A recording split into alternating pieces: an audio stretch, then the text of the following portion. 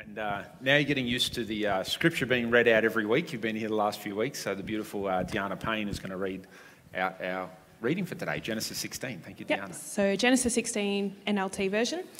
Now Sarai, Abram's wife, had not been able to bear children for him, but she had an Egyptian servant named Hagar. So Sarai said to Abram, "The Lord has prevented me from having children. Go and sleep with my servant. Perhaps I can have children through her." And Abram agreed with Sarai's proposal.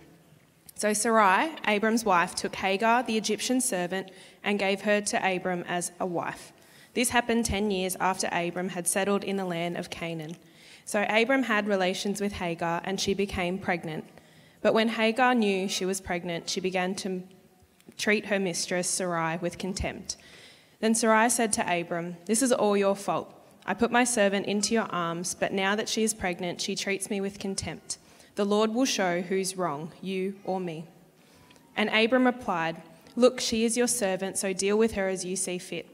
Then Sarai treated Hagar so harshly that she ran away. The angel of the Lord found Hagar beside a spring of water in the wilderness along the road to Shur. The angel said to her, "Hagar, Sarai's servant, where have you come from and where are you going?" "I am running away from my mistress Sarai," she replied. The angel of the Lord said to her, "Return to your mistress and submit to her authority." Then he added, "I will give you more descendants than you can count." And the angel also said, "You are now pregnant and will give birth to a son. You are to name him Ishmael, which means God hears, for the Lord has heard your cry of distress. This son of yours will be a wild man, as untamed as a wild donkey. He will raise his fists against everyone, and everyone will be against him. Yes, he will live in open hostility against all his relatives." Thereafter, Hagar used another name to refer to the Lord, who had spoken to her. She said, "You are the God who sees me." She also said, "Have I truly seen the one who sees me?" So that well was named Bir Lahai Roi, which means well of the living one who sees me. It can still be found between Kadesh and Bered. So Hagar gave Abram a son, and Abram named him Ishmael. Abram was 86 years old when Ishmael was born. Thank you very much. What a brilliant reading. I wish I could find a young man, but none of them can read in our church, so I have to keep bringing out these young ladies that can read okay. So if you're new this morning, or you haven't been with us the last few weeks, we've been working through a series called The Faith Journey, and we're looking at a different test every week in the faith journey, a test that God brings us to in order to grow our faith and our trust in Him. So the first week we looked at the detachment test, and that was about Abraham letting go. We need to let go before we can move forward. We need to deal with the past before we can move into the future. Beginnings always begin with an ending, so with detachment. The belief test was last week, and Genesis 15:6 is really the central scripture to this entire series and really to the entire Christian faith, and that's what we spoke about last week. So the belief test where Abram believed God and it was credited unto him as righteousness. And that's really the Christian message. So when we go beyond Abraham now into the New Testament, it's really about believing in Jesus. And when we believe in Jesus as the Son of God, that is the right way, the righteous way to live. And this morning we're going to talk about the wall test, as in wall. How do you get past the wall when you hit a wall in your faith journey? We all hit the wall at different times in our faith journey. But before we get into the spiritual faith aspect of hitting the wall, got a little video for you. I don't know if you've ever seen this before in an athletic event, but people hit the wall when they're running, and it's a little bit sad, but it's an interesting predicament.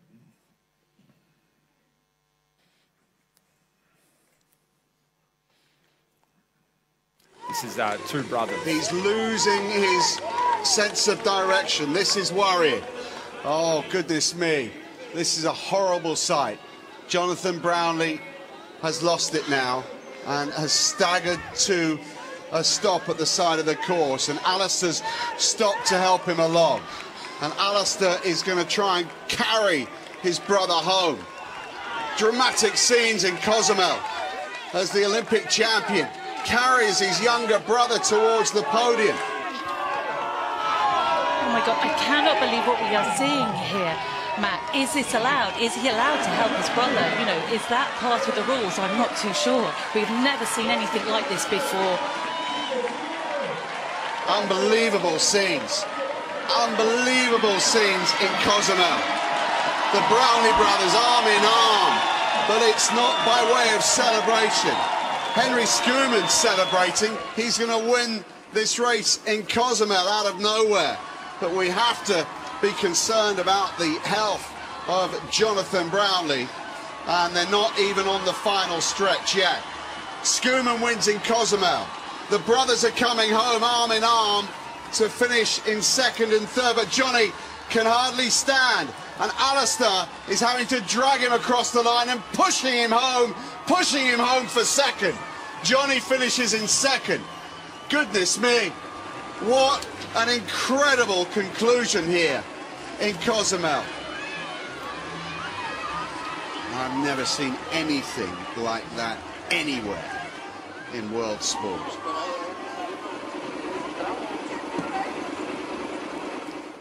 It's the epitome of falling over the line right there. Incredible. Two of the greatest triathletes the world has ever seen, actually, and their brothers, Jonathan and Alistair Brownlee. But that's what happens when you hit the wall when you're running. So the glycogen in your muscles that supplies energy to your muscles to run comes to an end. There's no more glycogen anymore, and the body begins to spasm, begins to tremble, the muscles don't work, and the brain starts to actually switch off your muscles so they don't work properly anymore, like you saw with Jonathan Brownlee. And this is a great example of what happens to us in our faith journey. We're going to spend a bit of time on this diagram today as we go through our faith journey, the different stages of following Jesus. We eventually come to a time, and you'll come to this time many times during your faith journey, probably once a decade, maybe once every 5 to 10 years, where you'll hit the wall, and that's the red segment there. So often people will meet Jesus or become a Christian, or maybe they grow up in church but they make an adult independent decision to follow Jesus, and that's stage one of the faith journey. We have this transformation, this awareness of God, and we begin to pray and seek God and come to church, and it's a great time. That usually results in, I want to learn more about God, and what we call discipleship really begins. So we become a disciplined follower of Jesus, and we follow him closer and closer. It's an amazing time in our life. It's a time of growth like this. It's incredible. And then that usually results in, well, now that I'm growing, I love God, I'm growing, I want to do stuff. I want to help at church. I want to do something great for God at work. I want to become a leader. I want to get involved. I want to tell my friends about Jesus. And we get very active in the Christian life until, bang, we hit a wall. I mean, we'll all have hit a wall, and we all will hit walls in our faith journey. It's this moment where all of a sudden, the loving God, loving our neighbor, loving church life, all my prayers get answered, all of a sudden hit this place where, am I really even a Christian anymore? What is the point in praying or going to church?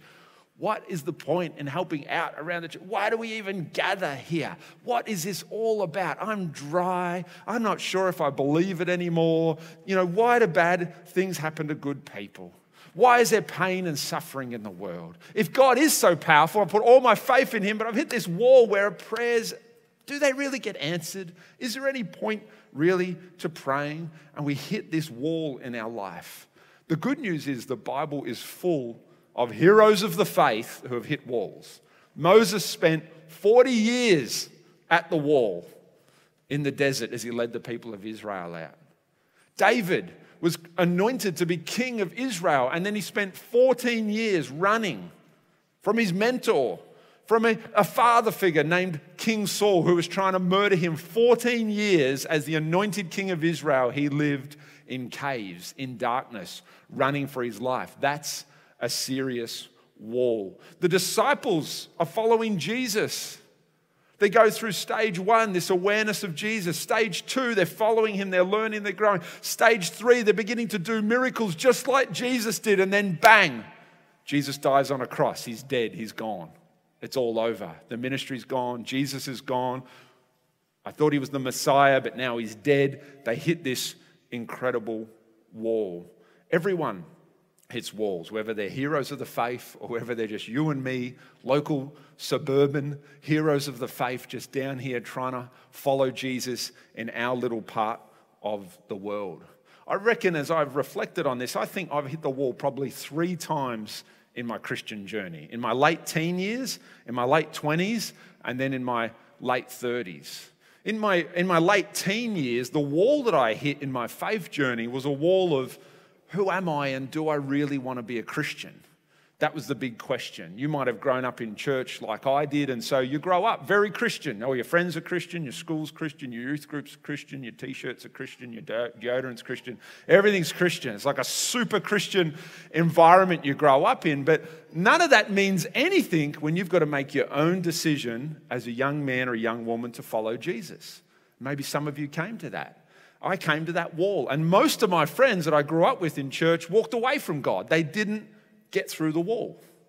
They couldn't keep faith in God during this time of deep questioning and doubt as a teenager. Right at that same time, at 19, I got scouted in a soccer game and went over to the UK and spent 3 months training with a club called Brentford over there in England, and it didn't work out. I didn't become a professional soccer player. My dream was in tatters. I returned to Australia, and I was really, really depressed for about a year. I didn't know what I was going to do with my life if I couldn't play soccer. All I had was Jesus. No soccer, just Jesus. And I was depressed. And I was wondering, I've been a good boy all my life. This was God's chance to bless me for being a good boy all my life, to help me get my dreams, and they all failed. What's the point in following God if you don't get what you want? That was the wall that I hit. Anyway, thank goodness, by the grace of God, I got through that wall and I kept following Jesus. And for a while, things were going really well. You know, I met Zoe and we were great friends, and then we got in a relationship and we got married, and we're a bit of a power couple. Like, we had no kids and we were free and we're doing great things for God everywhere. And then all of a sudden we decided to have a baby. Bad move. That's a good move. It's a good move. We had a baby, and we were unstoppable until we had a baby. And man, we hit a wall. That's not Aurora and us hitting Aurora, but she was a difficult baby, and we were naive first-time parents. Sorry, if you're a first-time parent, you're very wise. You know exactly what you're doing. Sorry. We were naive first-time parents, just trying to deal with a baby, and it didn't go very well. It was a really difficult time. Zoe didn't sleep for more than 3 hours a night for 18 months. It was really difficult. In the second year, or it might have actually been the first year we had Aurora. Second year of our marriage, first year of baby, I took over this church. So I stepped up and became the senior minister at the same time. And man, everything was just concentrated in one moment. And I really started to break. I hit a massive wall. I didn't know all of the strength and the skills of a young man that had got me to senior pastor, had got me a wife, had got me a baby, had got me into my position in life. All of those skills, all of those strengths, they didn't work anymore. I needed new skills. I needed new insights. I needed a new understanding of God. I needed new tools in my tool bag. Everything that got me there to this great spot in my late 20s, it didn't work anymore. My prayers didn't work. My Christian life didn't work. I stopped praying. I wasn't sure if I believed anymore. There's this disappointment gap that kind of emerged. And I know many of us have been through that, where there's this reality of our real life, and then there's this who we'd like to be, who we think God wants us to be, what we thought we would be as a husband or as a father or as an employee or as a running our own business, whatever it is. But in the middle there is this gap of disappointment between our dream and between reality. And that's often a wall that people hit. Often a wall people hit is divorce. They hit a wall of someone dying in their family. They hit a wall of a huge injustice at work. Maybe they get sacked or their career isn't working out the way that they wanted. And we burn out, mental breakdowns. All of these different things bring us to this wall in our faith journey where we're not really sure if we can trust God. We're not really sure if we can believe Christian people anymore. We're not really sure if this is all it's meant to be, all that God has called us to be. Thank God I managed to get through, by the grace of God, that wall. And for a few years, things were going great. And I actually said to Zoe at about 34, 35 years old, I literally said to her, we've been having a few good years. Like, things are going okay. I said to her, but I wasn't dumb and young anymore. I was wise and old now. And I said to her, something's going to go wrong. It has to. It's just the rule of life. Like, we'd been going okay for a few years. We're due a trial. And man, did we get a trial. God brought us to another wall. In his grace, in his mercy, he brought us to another wall, another opportunity to grow our faith, another opportunity to die to ourself and die to selfishness and die to sin, an opportunity to grow again in our late 30s. And to be honest, I think this last wall, I feel like maybe I'm coming through maybe this year, and it's probably gone for 5 or 6 years. And it's dealt with a lot of things in my life, a lot of things in my personal life, a lot of things in our church. A lot of us have been through a similar wall together. We've all been through the wall of COVID and lockdowns together. It was like a communal wall that we all faced, and it causes you to question deeply. St. John of the Cross wrote a book 500 years ago called The Dark Night of the Soul. And this is what a wall is. It's the dark night of the soul. It's the valley of the shadow of death that you come to. It's the dark time. It's the winter season in your faith journey. The dark night of the soul is a wrestle only you can have with God. It's Jacob and God wrestling in the Jabbok. No one else can get you out of it. Doesn't matter how great your wife is, your husband is, or your parents are, your pastor is. It's just you and God. It's raw. It's deep. Everything will be doubted.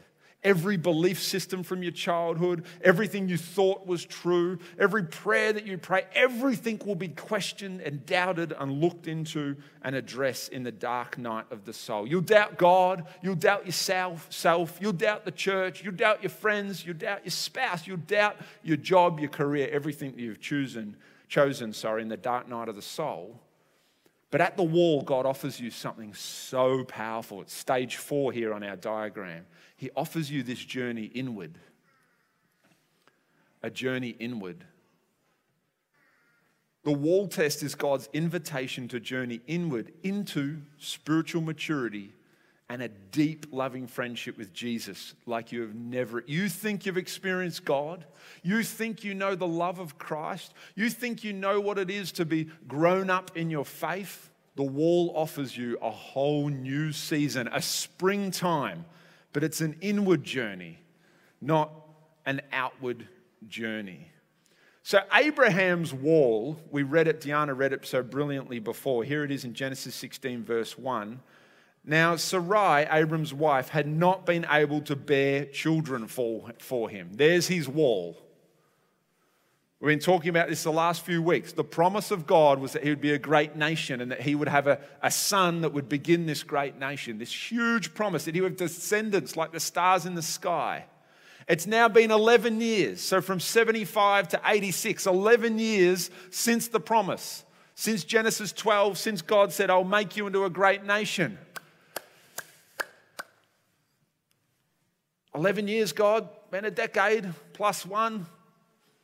What's going on?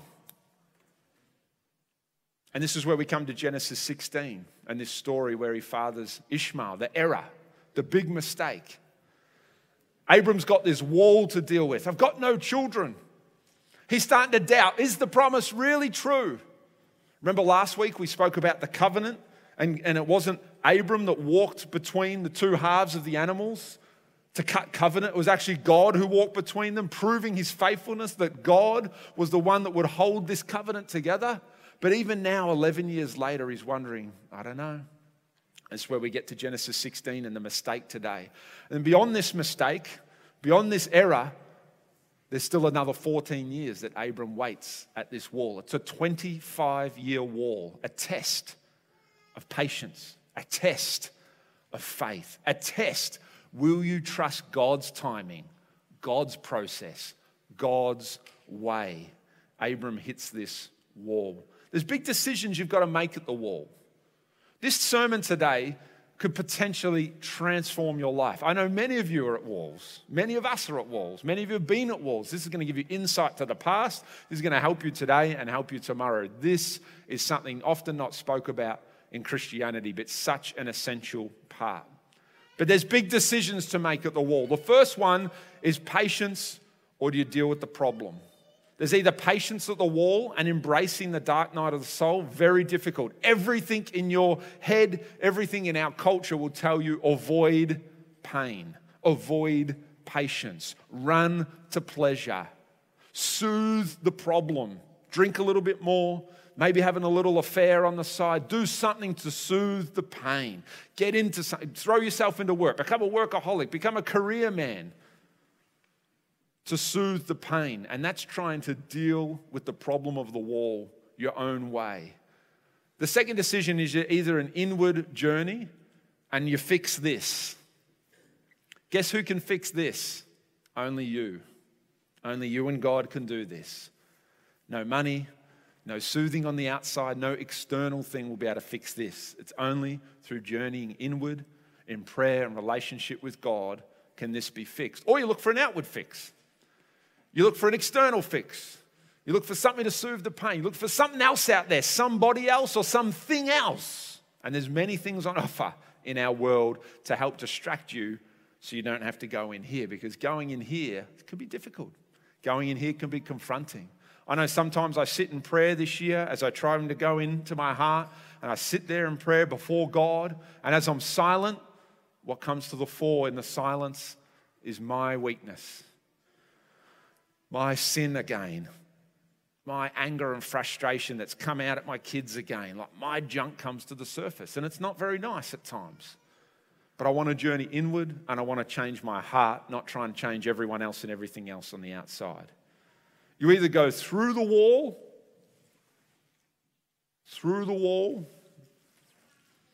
or you get stuck at the wall. Ish. Lots of people get stuck at their walls, and then Christianity disappears. Their faith ends. Lots of people get stuck at the wall. Maybe you've never made a decision to follow Jesus. You come to that first wall will be, do you want to follow him or not? A lot of people get stuck there. I don't know if I can believe in this stuff. You get stuck there in unbelief.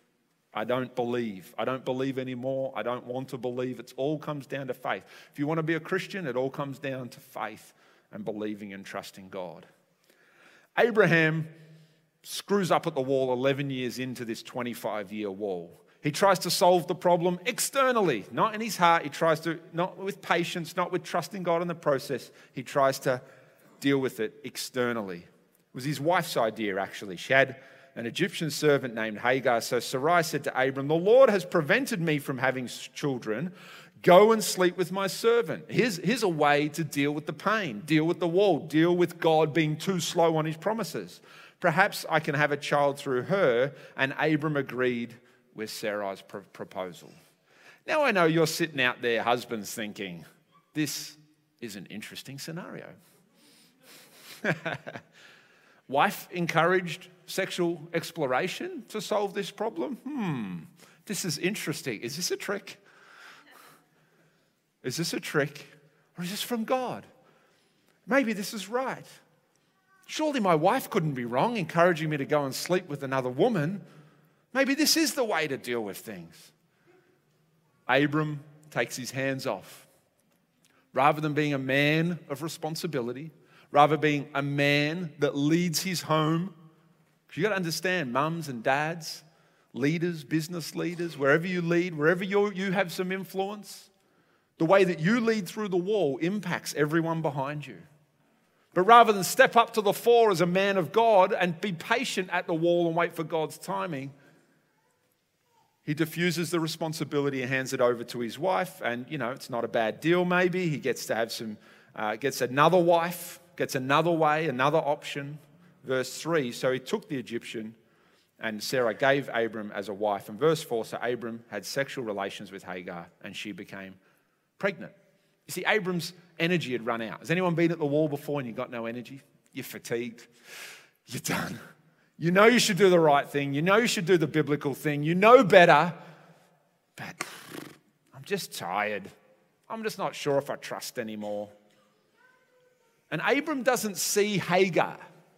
He doesn't see a woman. He doesn't see a human. He doesn't see a person. He sees someone to be used to solve his problem. He sees an opportunity to deal with his own issues at the wall. And he takes advantage of her and deals with his frustration by trying to have a child through her rather than waiting for God. But Abraham's error becomes Hagar's mistreatment. There's naughty kids in here. Abraham's error becomes Hagar's mistreatment. And I know this is going to get a little bit uncomfortable here because we like to think of ourselves as very autonomous and individualistic, but we're not. Your faith journey impacts other people. Your decisions at the wall and how you deal with the hard times, it will impact other people. That's why community is so important, because you never want to be stuck with blinkers on trying to deal with God on your own, because you never know who you might be injuring in the meantime. But when Hagar knew she was pregnant, she began to treat her mistress, Sarai, with contempt. And then Sarai said to Abram, "This is your fault." And he's thinking, oh my goodness, this is a typical argument in the kitchen, right? You said I could sleep with her and we could have a baby with her, and now it's my fault? I just followed you. That's what happens when you are irresponsible. It always comes back to hurt you, even if you're letting the wife do whatever, or the pastor do whatever, or the leader do whatever, or the boss do whatever. If you don't take responsibility for your faith journey, it will come back to bite you. I put this woman in your arms, and now she's treating me with contempt. So Abram, again, a second time he's irresponsible. Rather than dealing with the problem, rather than dealing with it in a godly way, a second time he says to Sarai, will you deal with it as you see fit? She's your servant. You deal with her the way that you want. And Sarai mistreats Hagar. Mistreats her to the point that she has to run away. She can't stay anymore. And you have to understand, this isn't modern times like today where you just jump on Centrelink and move houses and get some new friends. Like, if she leaves the camp, if she leaves the home, where's she going to eat? Where's she going to get water? How's she going to survive? Leaving your home means death. It's not an easy thing to run away in the ancient Near East. This is 4,000 years ago. Abraham's error at the wall test becomes Sarai's pain. You got a wife in pain, a wife without a child, a wife that's bringing you into her pain. Becomes Hagar's abuse. She's caught up in Abraham's mistaken error, and the unborn Ishmael's childhood. This kid's not even born yet, and he's already got problems all around his life. You see, the first family, if we read on from Abraham into Isaac and Jacob and the 12 sons of Israel, the first family actually has lots and lots of problems, makes lots and lots of mistakes. If you read on in the story, eventually the 12 sons or the 11 sons sell their brother Joseph, the 12th son, they sell him into slavery. There's lots of errors along the way. And this is the story of the first family in Genesis. They continually screw up. God is continually faithful, as he will be to you and I. But God extends his covering and his blessing even to Hagar, the Egyptian, not a Jew, a woman, not a man, a slave, not a free person. This is the incredible faithfulness of God. You will never find anything in ancient literature,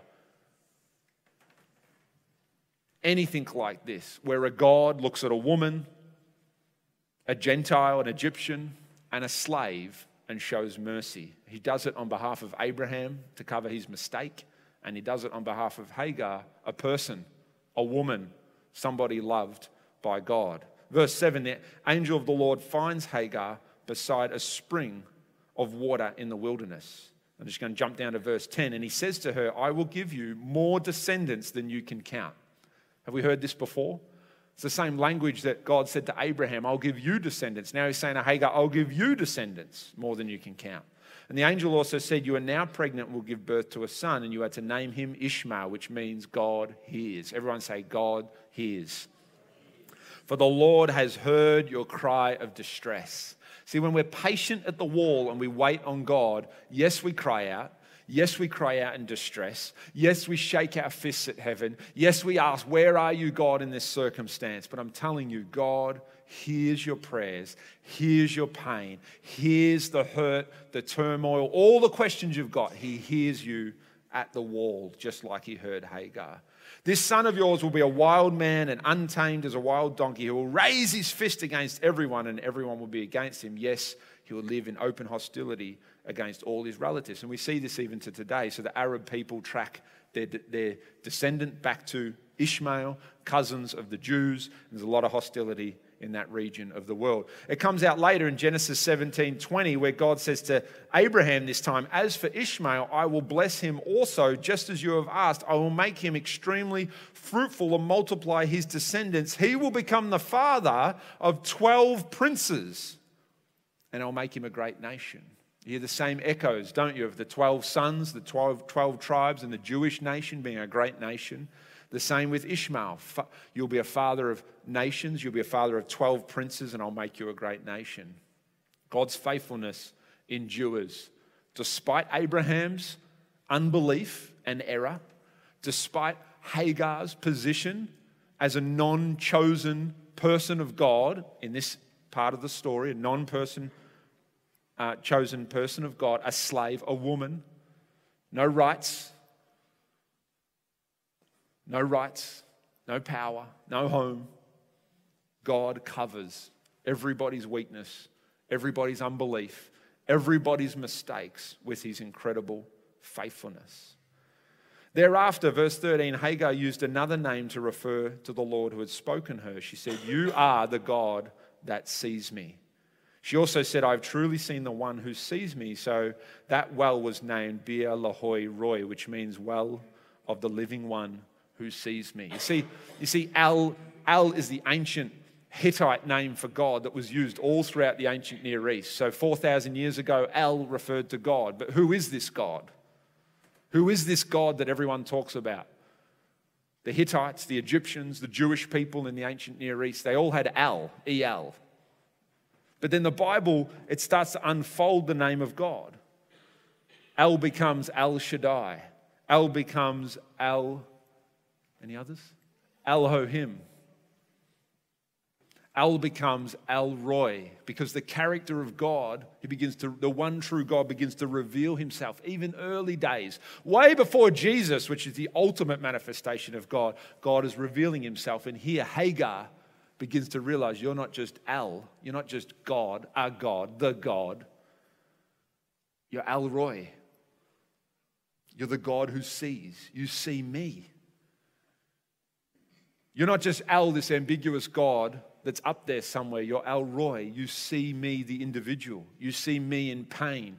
You see me at the wall. You see me as the victim. You see me as the victim in the story. God is the God who hears. God is the God who sees. Ishmael is named Ishmael because it means God hears.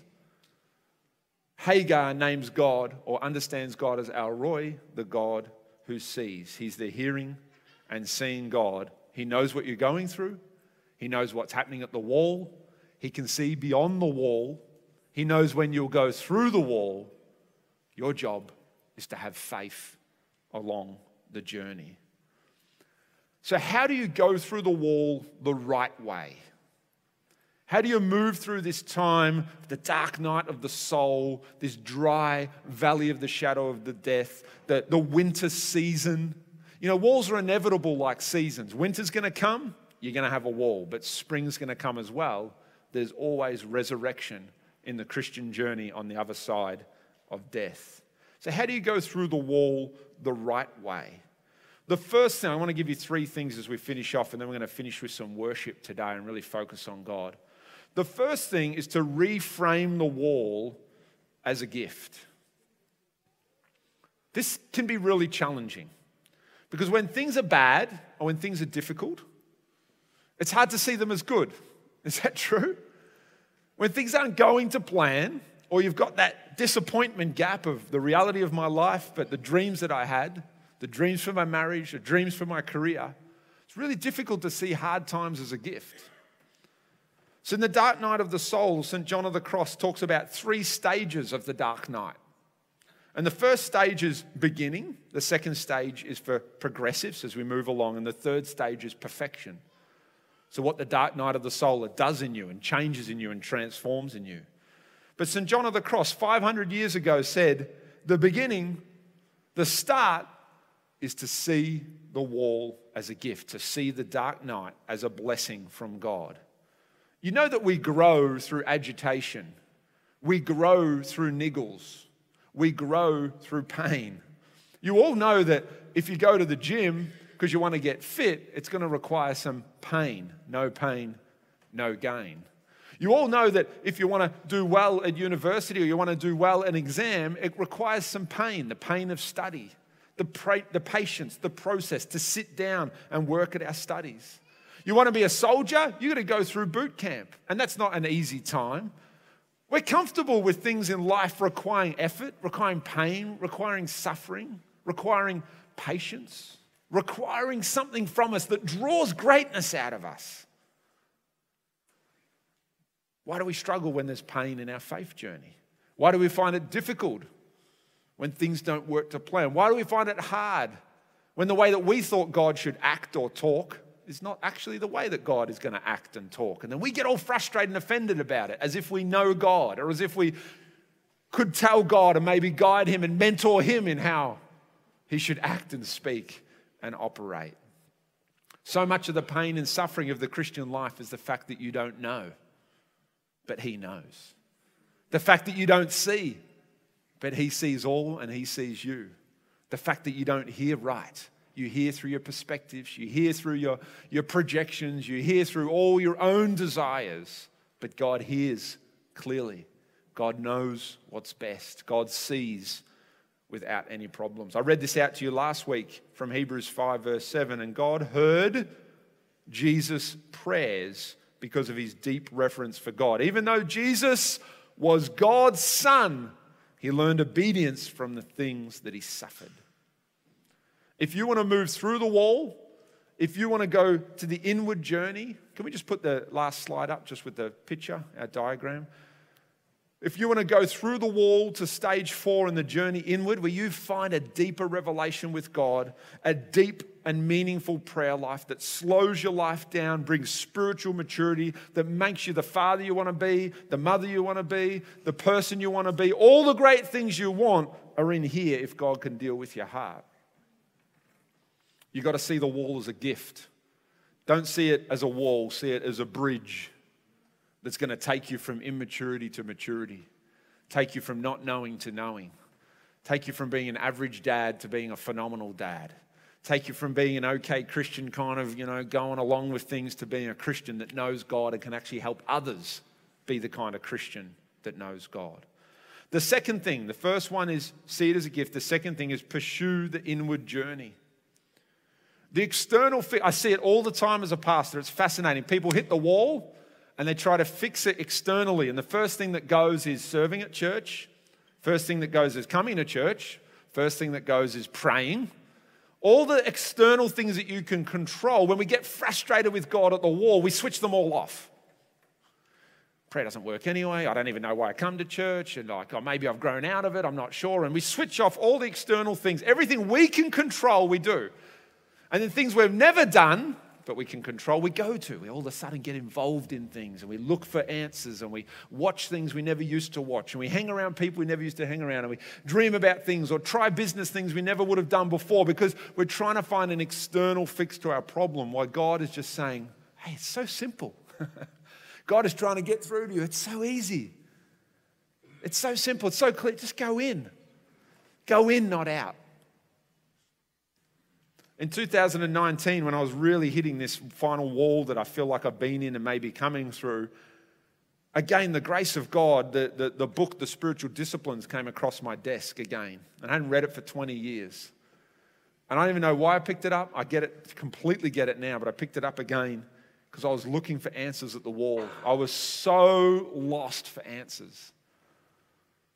And I picked up Richard Foster's Spiritual Disciplines, Celebration of Disciplines, where it talks about prayer, talks about fasting, talks about Sabbathing, talks about all these different things. And I was like, oh, duh.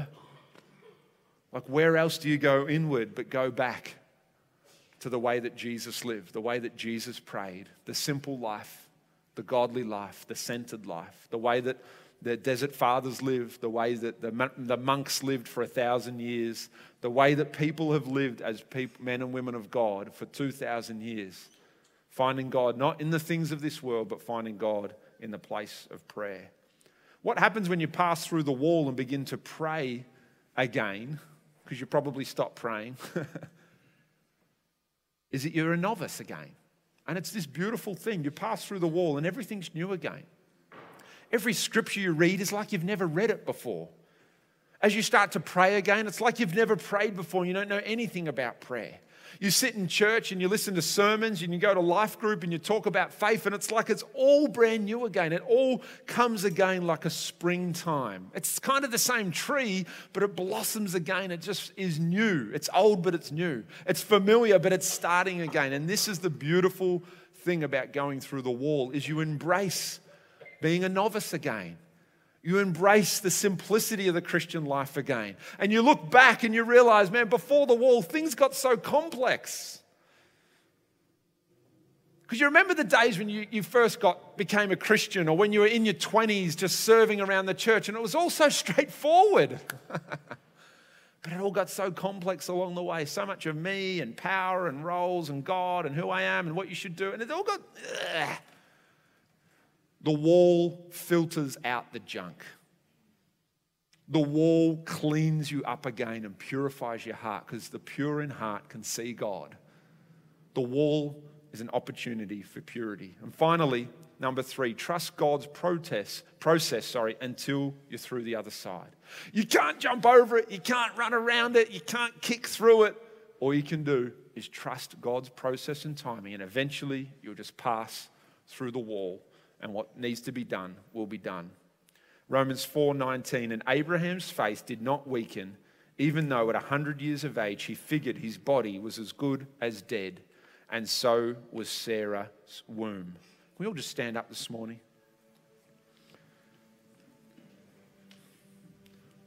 Just look at this from verse 20 with me as you're standing there, because this is so powerful, so powerful. We're in the New Testament now, okay? If you're new to the Bible, Romans is in the New Testament. Abraham's the father of all those who believe, but he's way, way back. Romans is a lot closer to us. And still Abraham is the father of faith. He's the model that Paul, as he writes to all the Christians that live in Rome. That's what the letter of Romans is. In verse 20, he says this, so powerful, it's being said to us today. You just listen to God. You can close your eyes if you want. Take it as God speaking to you this morning. And Abraham never wavered in believing God's promise. In fact, his faith grew stronger, and in this he brought glory to God. He was fully convinced that God is able to do whatever he promises. And because of Abraham's faith, God counted him as righteous. After 25 years of learning to trust, of letting go, of being patient, Abraham eventually went through the wall, and his son, Isaac, was born when he was 100 years old. Now, Paul isn't saying much about his mistake here, is he? Paul isn't highlighting the fact that he had some doubts, because this is how God treats us. You just take this in this morning as I'm sharing. This might be like a prophecy over your life, a prayer over your life as I'm sharing this morning. You just take it straight from God. You have made mistakes. You have doubted. We all have. You've stopped praying. You've got it all complicated. God didn't get it all complicated. You got it all complicated. But just like Paul writes to the church in Rome here, He's not pointing out all the doubts. He's not pointing out all the problems. He's not saying, yeah, you made it, but you really stuffed up along the way. God's not looking at you saying, yeah, I told you so. Like, yeah, you got there, but like you did it pretty crap. He's not. Paul is highlighting here, and this is the heart of God. Paul is highlighting the end product. The end of the dark night of the soul. What happens after the winter when spring comes. Paul's highlighting the truth of God, and that's that Abraham never wavered in the end. Abraham grew stronger in the end. Abraham brought glory to God in the end. Abraham was fully convinced eventually in the end. Abraham was convinced of God's promises. Yes, he got there in the end. Lord, we just stand before you today, Father God. Faith is a journey that in the end we will arrive. And if we love you and believe in you, then we'll be considered righteous, not just in this life, but in the next life. You have given us the free gift of Jesus Christ, and all you ask for is to believe. All you ask is for us to trust you.